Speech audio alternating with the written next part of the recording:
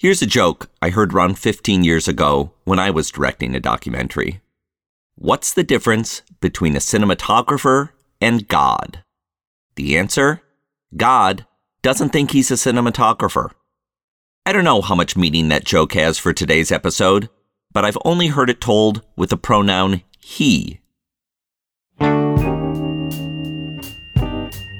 This is Pure Nonfiction, the podcast interviewing documentary filmmakers. I'm your host, Tom Powers, recording from my basement in Montclair, New Jersey. On a podcast, this is where we get down to business. That's my guest, Kirsten Johnson, a veteran cinematographer who's worked on celebrated documentaries such as Derrida about the French philosopher, Fahrenheit 9/11 about the U.S. and Iraq, and Citizen4 about Edward Snowden and other whistleblowers.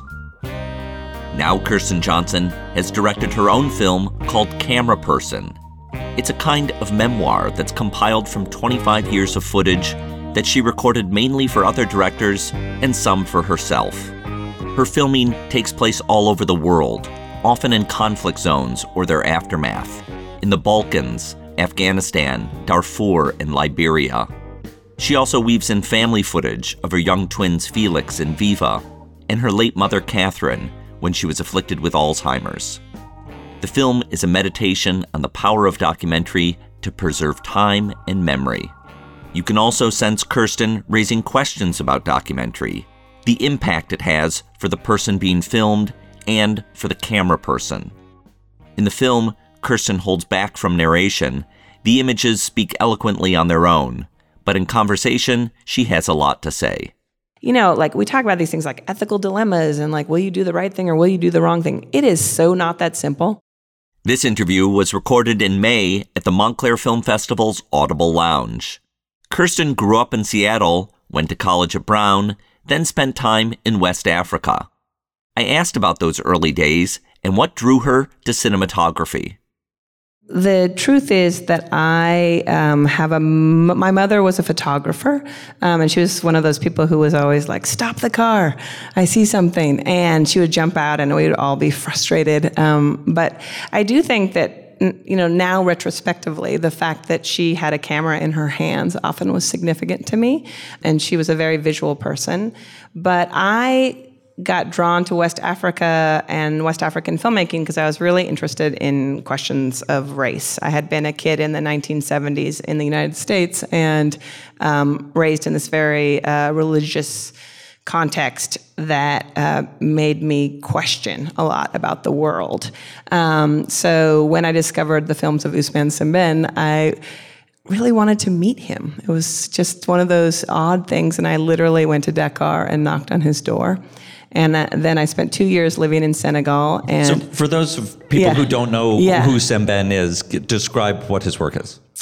Well, he literally is actually the first Black African novelist. He wrote a great novel called God's Bits of Wood. And then he went on to become the first narrative feature filmmaker sort of on the African continent. And his work is really visual, really sly, a lot of commentary about the sort of things people pretend to be in society versus the things they really are. So it's really cheeky. It's really cheeky filmmaking in lots of ways. So you were drawn to his filmmaking, and that drew you to West Africa. It drew me to West Africa, and then... and did you meet him? I did meet him, and he said, if you're here in 2 years, you can work on a film of mine. So I stayed. And along the way, I met this great photographer who said, you know, there's this free French film school. Maybe you could get into that. And so I went to Paris, and I got told there is no way that you're going to get into this school if you try in the directing department. You better try a technical department. And so that's why I chose the image department, the cinematography department, and I loved holding that camera. It was just a. Now, the title of your film, Camera Person, evokes the sense in which we're used to hearing the word cameraman. Yes, we are. I take it that's deliberate. It's quite deliberate on many levels. I mean, whenever I film, literally once a day, whenever I film, someone accidentally calls me cameraman. So there is a real sense of like, that's how ubiquitous the term is. But it was also for me, one, it's sort of the working class name. It's like I'm a camera person is not, I'm a cinematographer, I'm a DOP, I'm a director of photography. I place myself in this place. And for me, it really is, it's a job of labor. I love the physicality of the job. So it was that for me. And then honestly, I now have taken to saying that images are an ongoing series of relationships.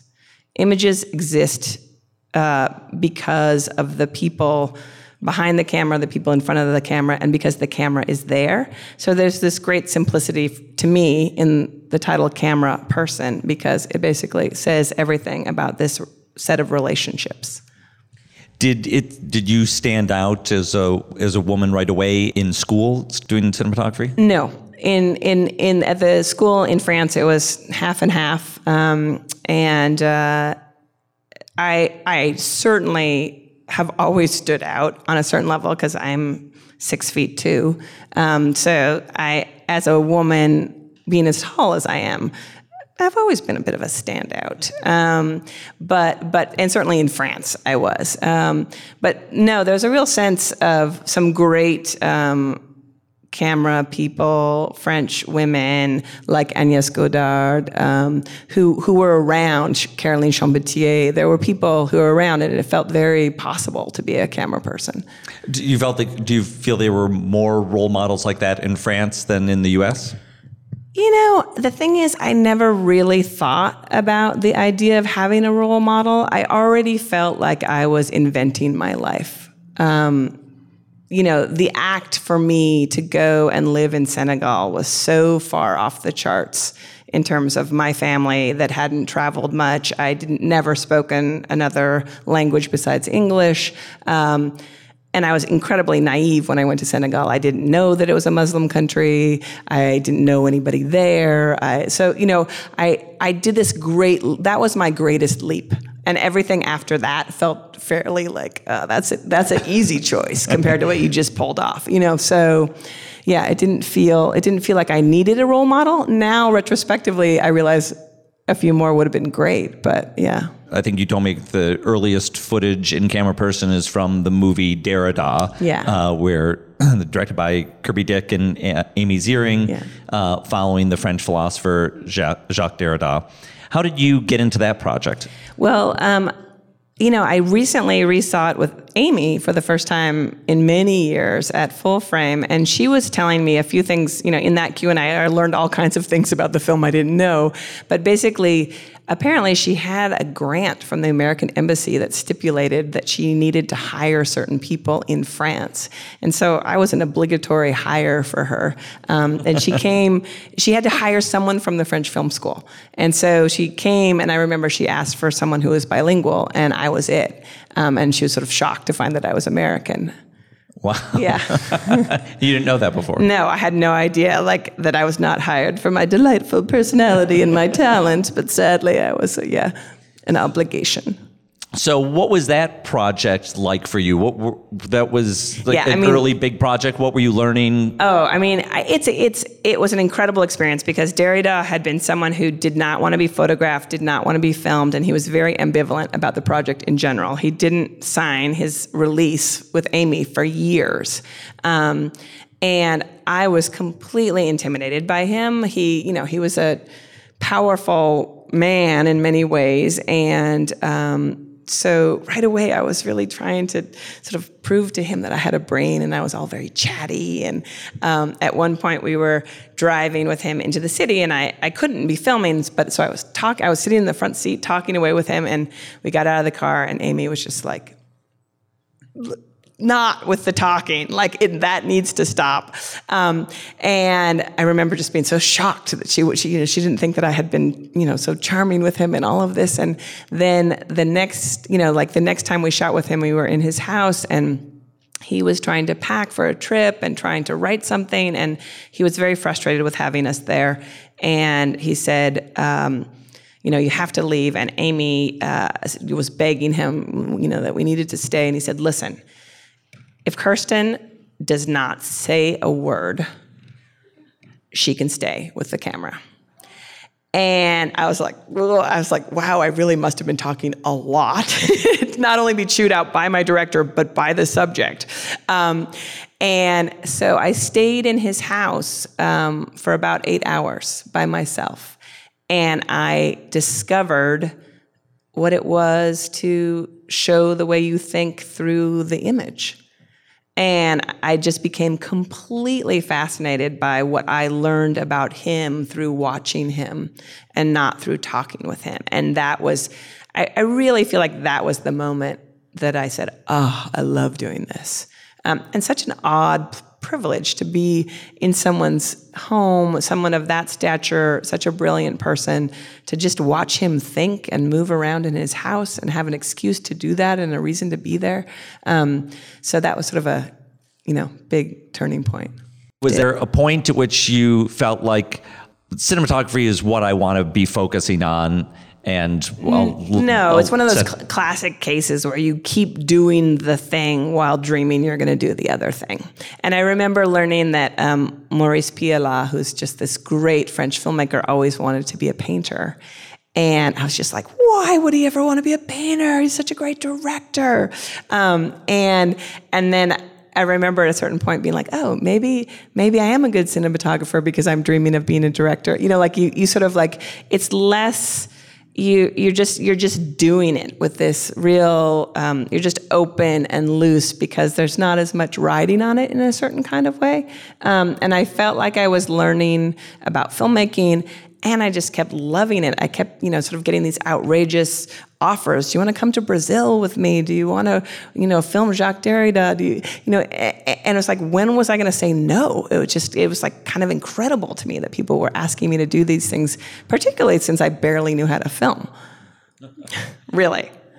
Let me ask you about a couple of the directors whose names come up with your film. The first one I want to ask you about is Michael Moore. Now, you worked a little bit on Fahrenheit 9/11. You're not a principal camera person, but you... Yeah, right. Well, I came in when much of the film had been shot and they really knew what they were interested in. And so we went to Washington, D.C. and filmed the scene in the film where Michael's standing on the corner, sort of going after Congress people, asking them if they're willing to send their kids to Iraq. And it was literally Congress people were running away from us. They would see us on the corner and run away from Michael. And I remember him saying, this is what I used to feel like in high school. And it was such a revelation to me because I all of a sudden I was like, oh, he is comfortable with not being liked. And that is part of his power as a filmmaker. But at the time it felt really quite intimidating and scary to be filming there in Washington, D.C. so shortly after 9/11 in terms of, not literally in terms of time, but in terms of the very few people had publicly critiqued Bush at that point. And so it felt like almost, there's like a sort of an air of you're being unpatriotic if you would question Bush at that moment in history, which was really interesting, how rapidly that shifted. So was that a different kind of filmmaking than you'd ever done before, kind of being an antagonist? Being an antagonist, yes, because in many ways what I love is to love the people that I'm filming, to create intimacy, to create trust, to open people up, and this was, sort of going after people with a camera in a certain kind of way.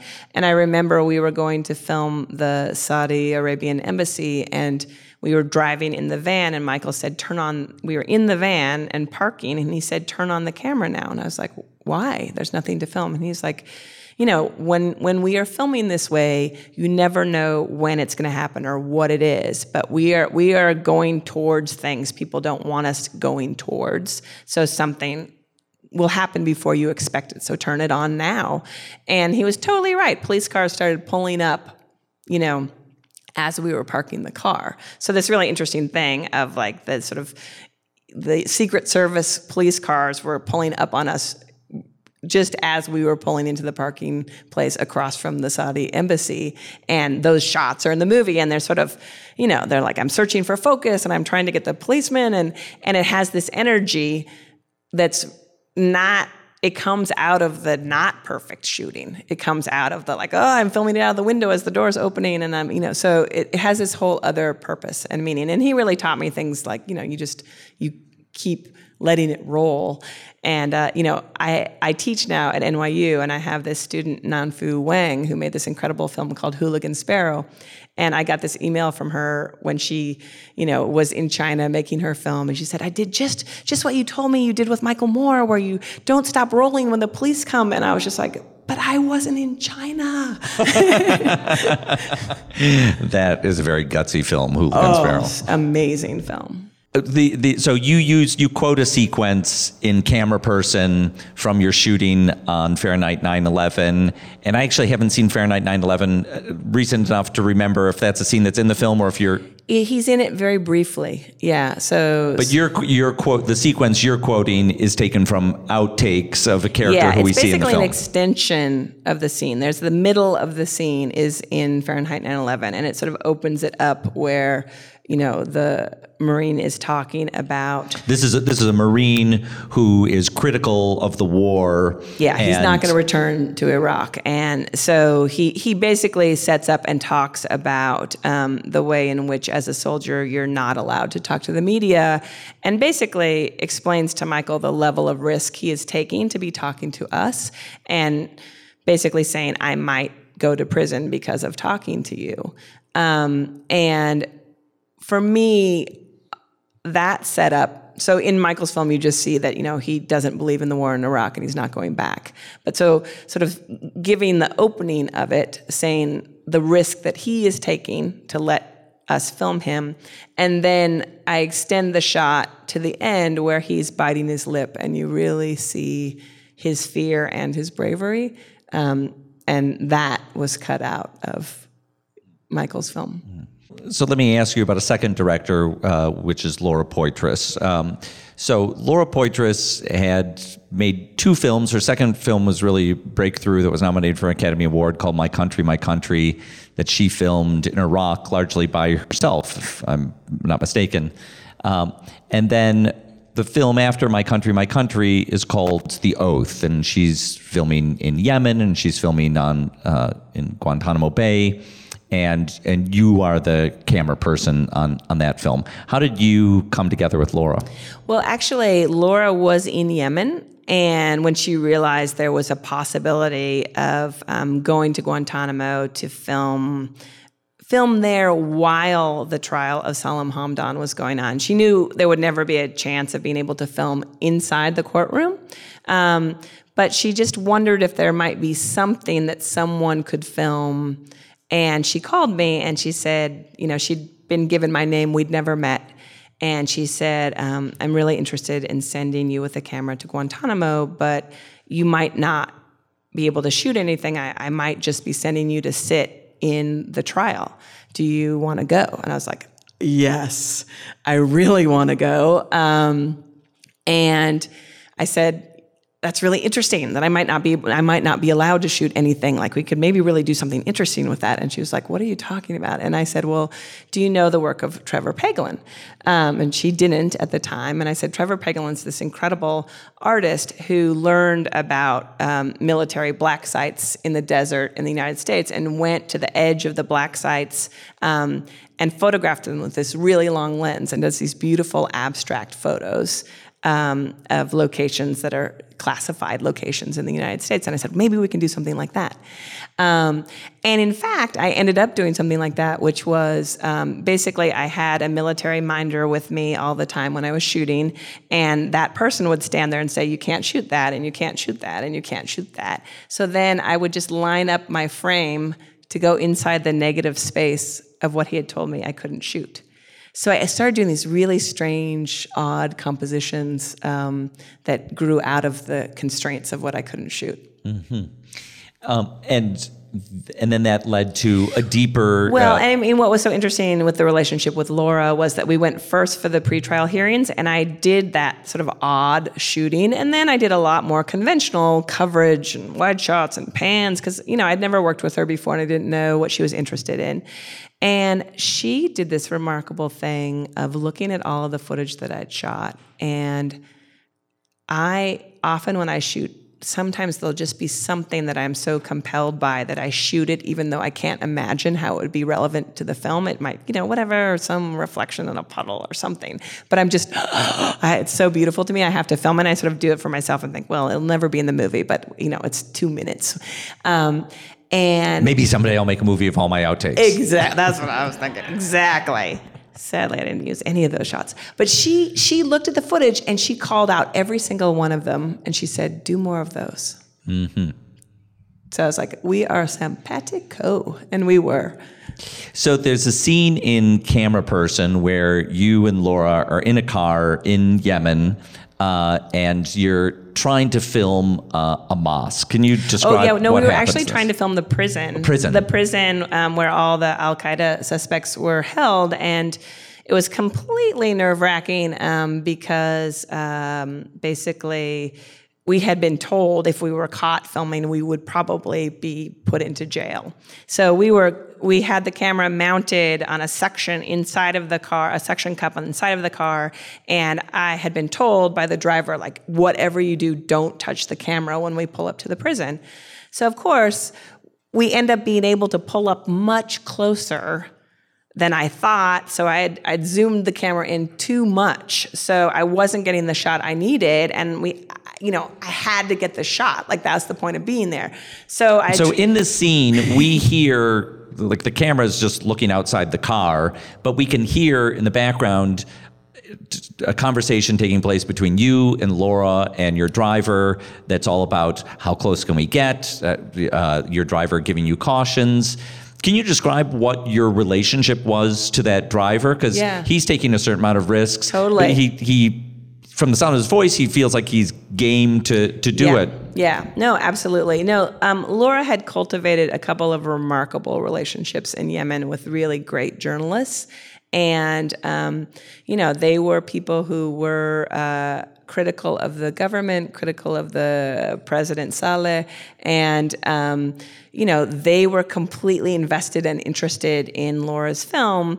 And so they were trying to help us figure out how we could take the risks we wanted to take, which is often the case with people who we sometimes call producers, sometimes call fixers, but local people who know the politics intensely and yet may not have the capacity to make the work because they have to stay. So, I've encountered this a number of times where you have journalists who are doing crazy things like driving a car for you, but they know a world more than you do about the politics of the situation. But because they can be traced to, sort of, if he were to tell that story, he could be traced and he could be in prison. But if we tell it and nobody ever knows he worked with us, he gets the word out through us. So a lot of times you have drivers who are brilliant journalists working with you. So they're really collaborators and often don't get the credit they deserve. In Laura's case, people get producers' credits because she's really great at acknowledging everybody's role. And so he was taking the risk. I remember him saying after everything happened, he was like, you guys would have only been in prison for a week. I would have been in prison a lot longer. So in the scene that we see in Camera Person, there's all this talk about, we've got to do this, do it fast so we don't get caught, do it fast so we don't get caught, and then... We got caught. Yeah, and we got caught because of me, because I had to touch the camera. And I was like, I thought I was doing a great job of faking it. I was turned around talking to Laura, and I was moving my hand, and I touched I touched the lens to pull it back, and I thought no one had seen me. But of course, there were people all around the car who, were working. They weren't soldiers in uniform, but they were surveilling us. And we were immediately caught and pulled over. And in the movie, it just cuts there. You've been pulled over. The camera goes off because now you really are turning the camera off. Yeah. And you move on to something else in Camera Person. Can you fill in what happened? Oh, yes, I can. I mean, the whole premise of Camera Person in some ways is it's got to be in the footage, right? I can't tell you the story of what happened after the footage turns off, but what happened But on a podcast. On a podcast, this is where we get down to business. Yes. So the soldier is calling us to pull over, and the camera we were shooting on had tapes at the time. So I'm like reaching my hand back and I'm like, it's cool. I'm with Laura Poitras. Like, she knows what to do in an emergency. Like, she'll hand me a tape. I can swap out a tape. So I'm like, got my hand back there and I realized like she's not doing anything. I'm like, Laura, a tape, like hand me a tape. So she hands me a tape. I pull out the tape we've been shooting on, put that tape in while I'm like trying to distract the soldier. And, there's a translation going on. He can sort of speak some English, and we're talking. And he's like, show me the tape. Show me what you've been filming. I want to see if you were filming the outside of the prison or not. So I push play, and I'm like, oh, my God. Laura had handed me a tape that we'd shot the night before. So The night before. At night. That night. This is daytime. It is daytime. So it's playing, and I'm smiling at the soldier, and he says, that's a very unusual camera that you have. And I say, yes, isn't it? It can make daytime look like nighttime. And then I just smiled at him, and he had this great twinkle in his eye, and he was like, I'm going to let you go because you have such an interesting camera. And I said, I would really appreciate that.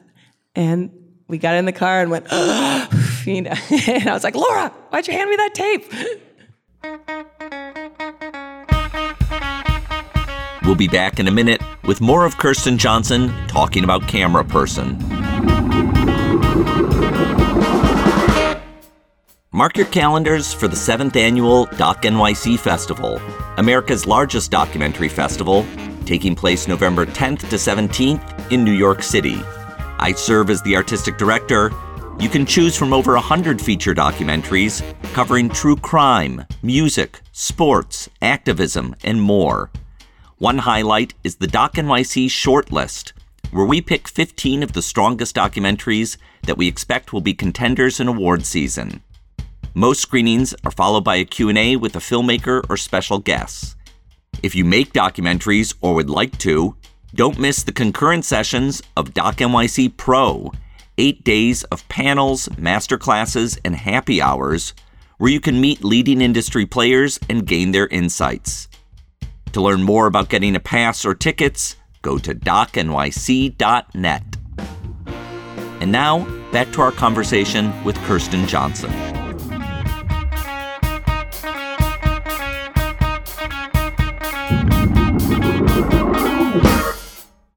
There's a scene in Camera Person. Spoiler number 2. You're filming little kids as they play with an axe. I don't know. Maybe this kid is 5 years old. Maybe. I'm going to go with 2. 2? Yeah. And he's got an axe and he's chopping at wood or trying to. That's the older brother, yeah, and then the 2-year-old is there, yeah.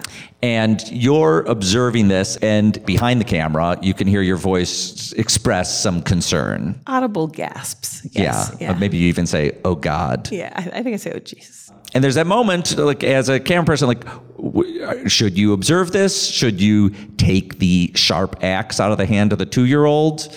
Yeah. Well, I mean, obviously, it does end well. No child is injured in the making of this scene. But for me, it was like the perfect scene to include because I think you can see in an almost second-to-second way how I am thinking and sort of like, oh my God, this isn't happening. Okay, wait, no, the kid's got control. No, oh my God. Like it goes back and forth and you see me like my brain sort of slowly figuring it out through the lens. And for me, it's a really strong scene in conveying to the audience, like we talk about these things like ethical dilemmas and like, will you do the right thing or will you do the wrong thing? It is so not that simple. And it is not that simple in a moment-to-moment basis. And so that you may be doing something that you think is, borderline noble, and in a second, it can turn into a total horror show. And so how to sort of, walk the edge of that axe, as it were, right? It's really the dilemma one has as a camera person. And I love the scene because it really shows, like, if it had not ended well, if that kid had, chopped himself in the face, the fact that everyone would have widely condemned me, and I would have widely condemned myself for filming at that time instead of pulling the axe out of the kid's hand, right? Seems like in your career, you're often putting yourself in different countries, in places of conflict, in places where the inequality contrast between the resources that you're bringing as a filmmaker and the people who you're filming are stark. So it seems to me like you have a lot of time and examples to be thinking about this. Oh, yeah, absolutely. Yeah, and I mean, stark is a great word. I often think of the word obscene.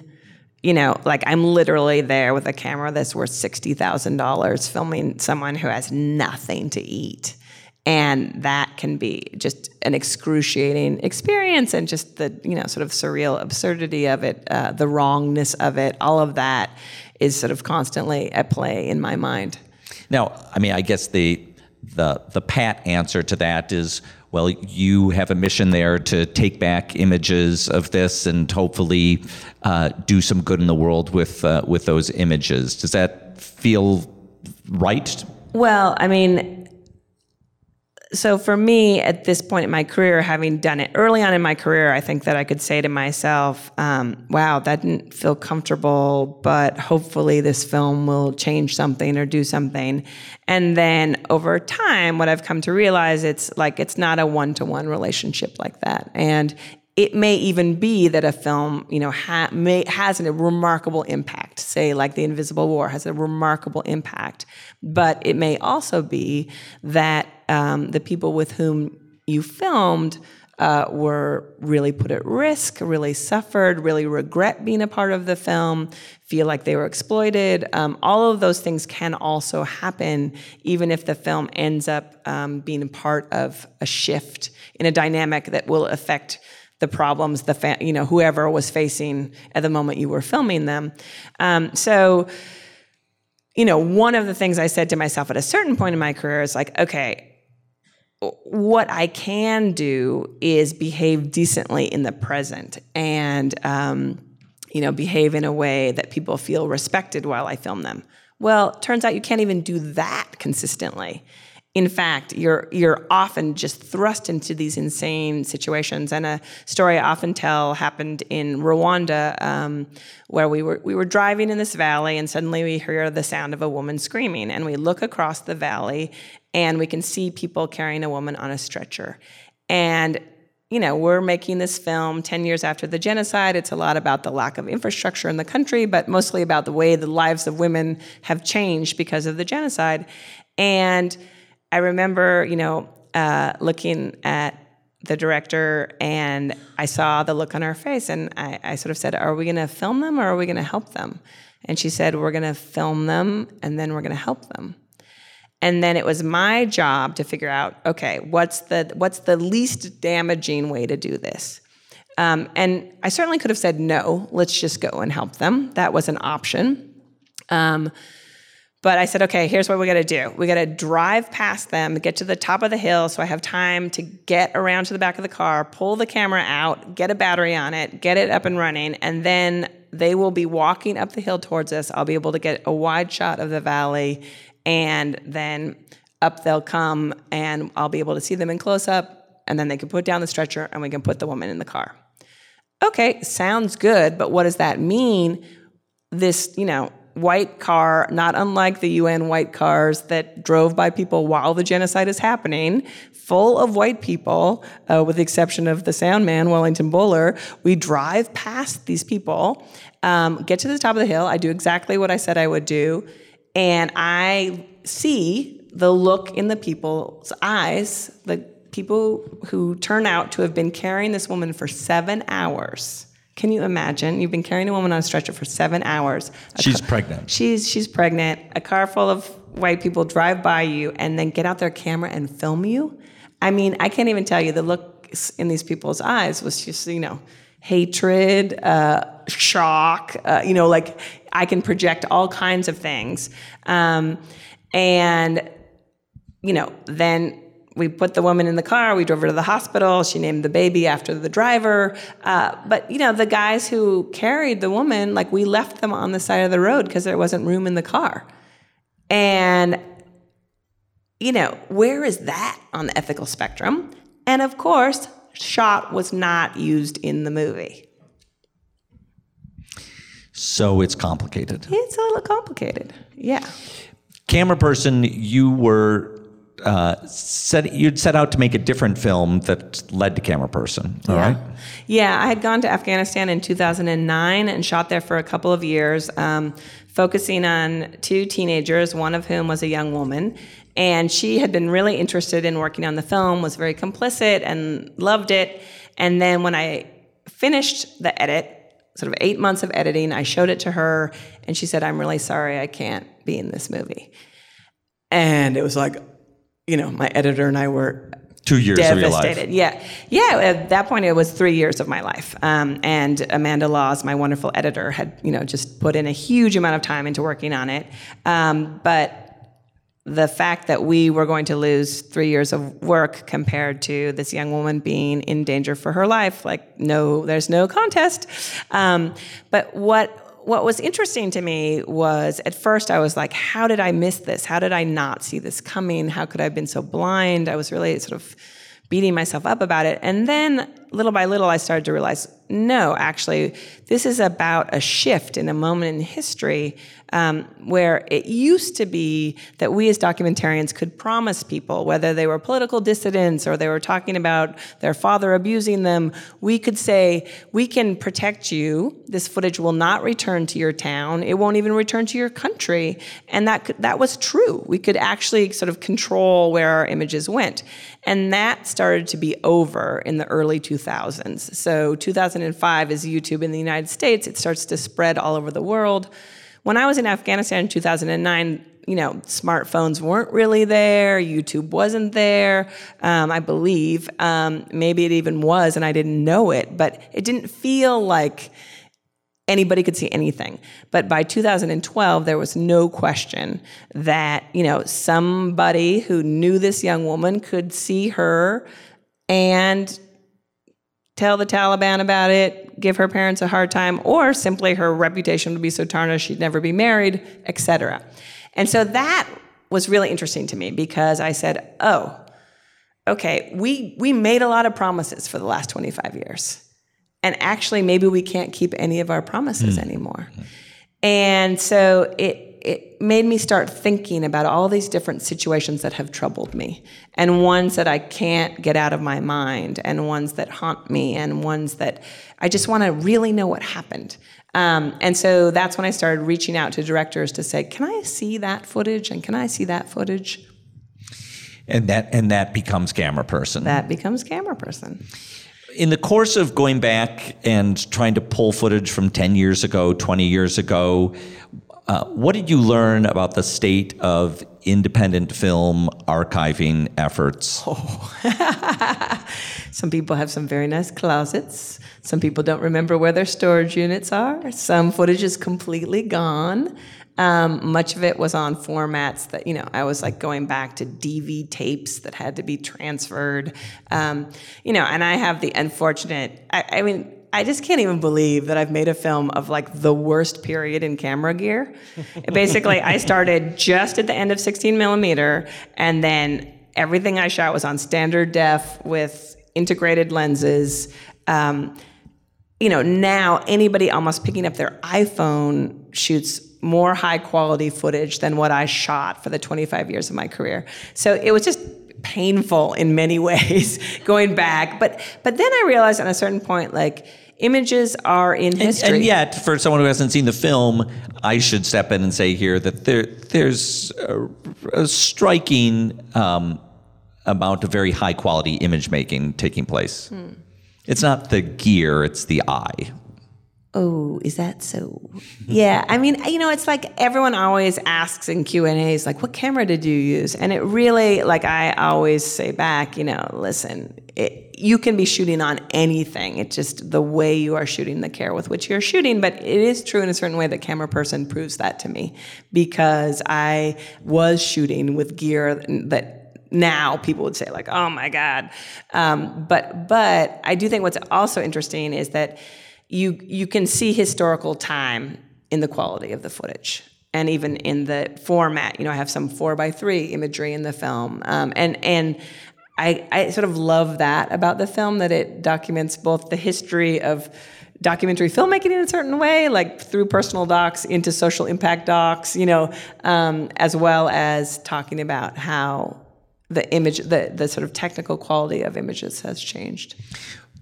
Getting back to what I was saying, what I was asking about the state of independent film archiving, it strikes me that in the world of independent film, everyone is always thinking about their next film and not thinking about, hanging on to the material that they've already shot. And in a way, it's a shame, because you build up a collection of footage over a couple decades. You're not thinking that maybe it's worth anything, although I think, like a fine wine, the more it sits, the more valuable it becomes. Yeah, I mean, I think it takes us all a long time as human beings to realize that we're in history. We're in the present of our lives, and we don't realize that we're going to age and things are going to change, and sometimes change radically. We don't quite get that for a couple of decades into our adulthood. And so, what I found in going back to footage, it's like a record of loss. Like, there's all of these people who I loved and filmed with who've died already. And in one case, I filmed with this man, David Keaton, who I dedicate the film to. I filmed with him twice, and he was the first man exonerated in the United States. And, exonerated. So he had been sent to death row, convicted of murdering a police officer, and he was not guilty. And he was the first person who was discovered to be innocent on death row. So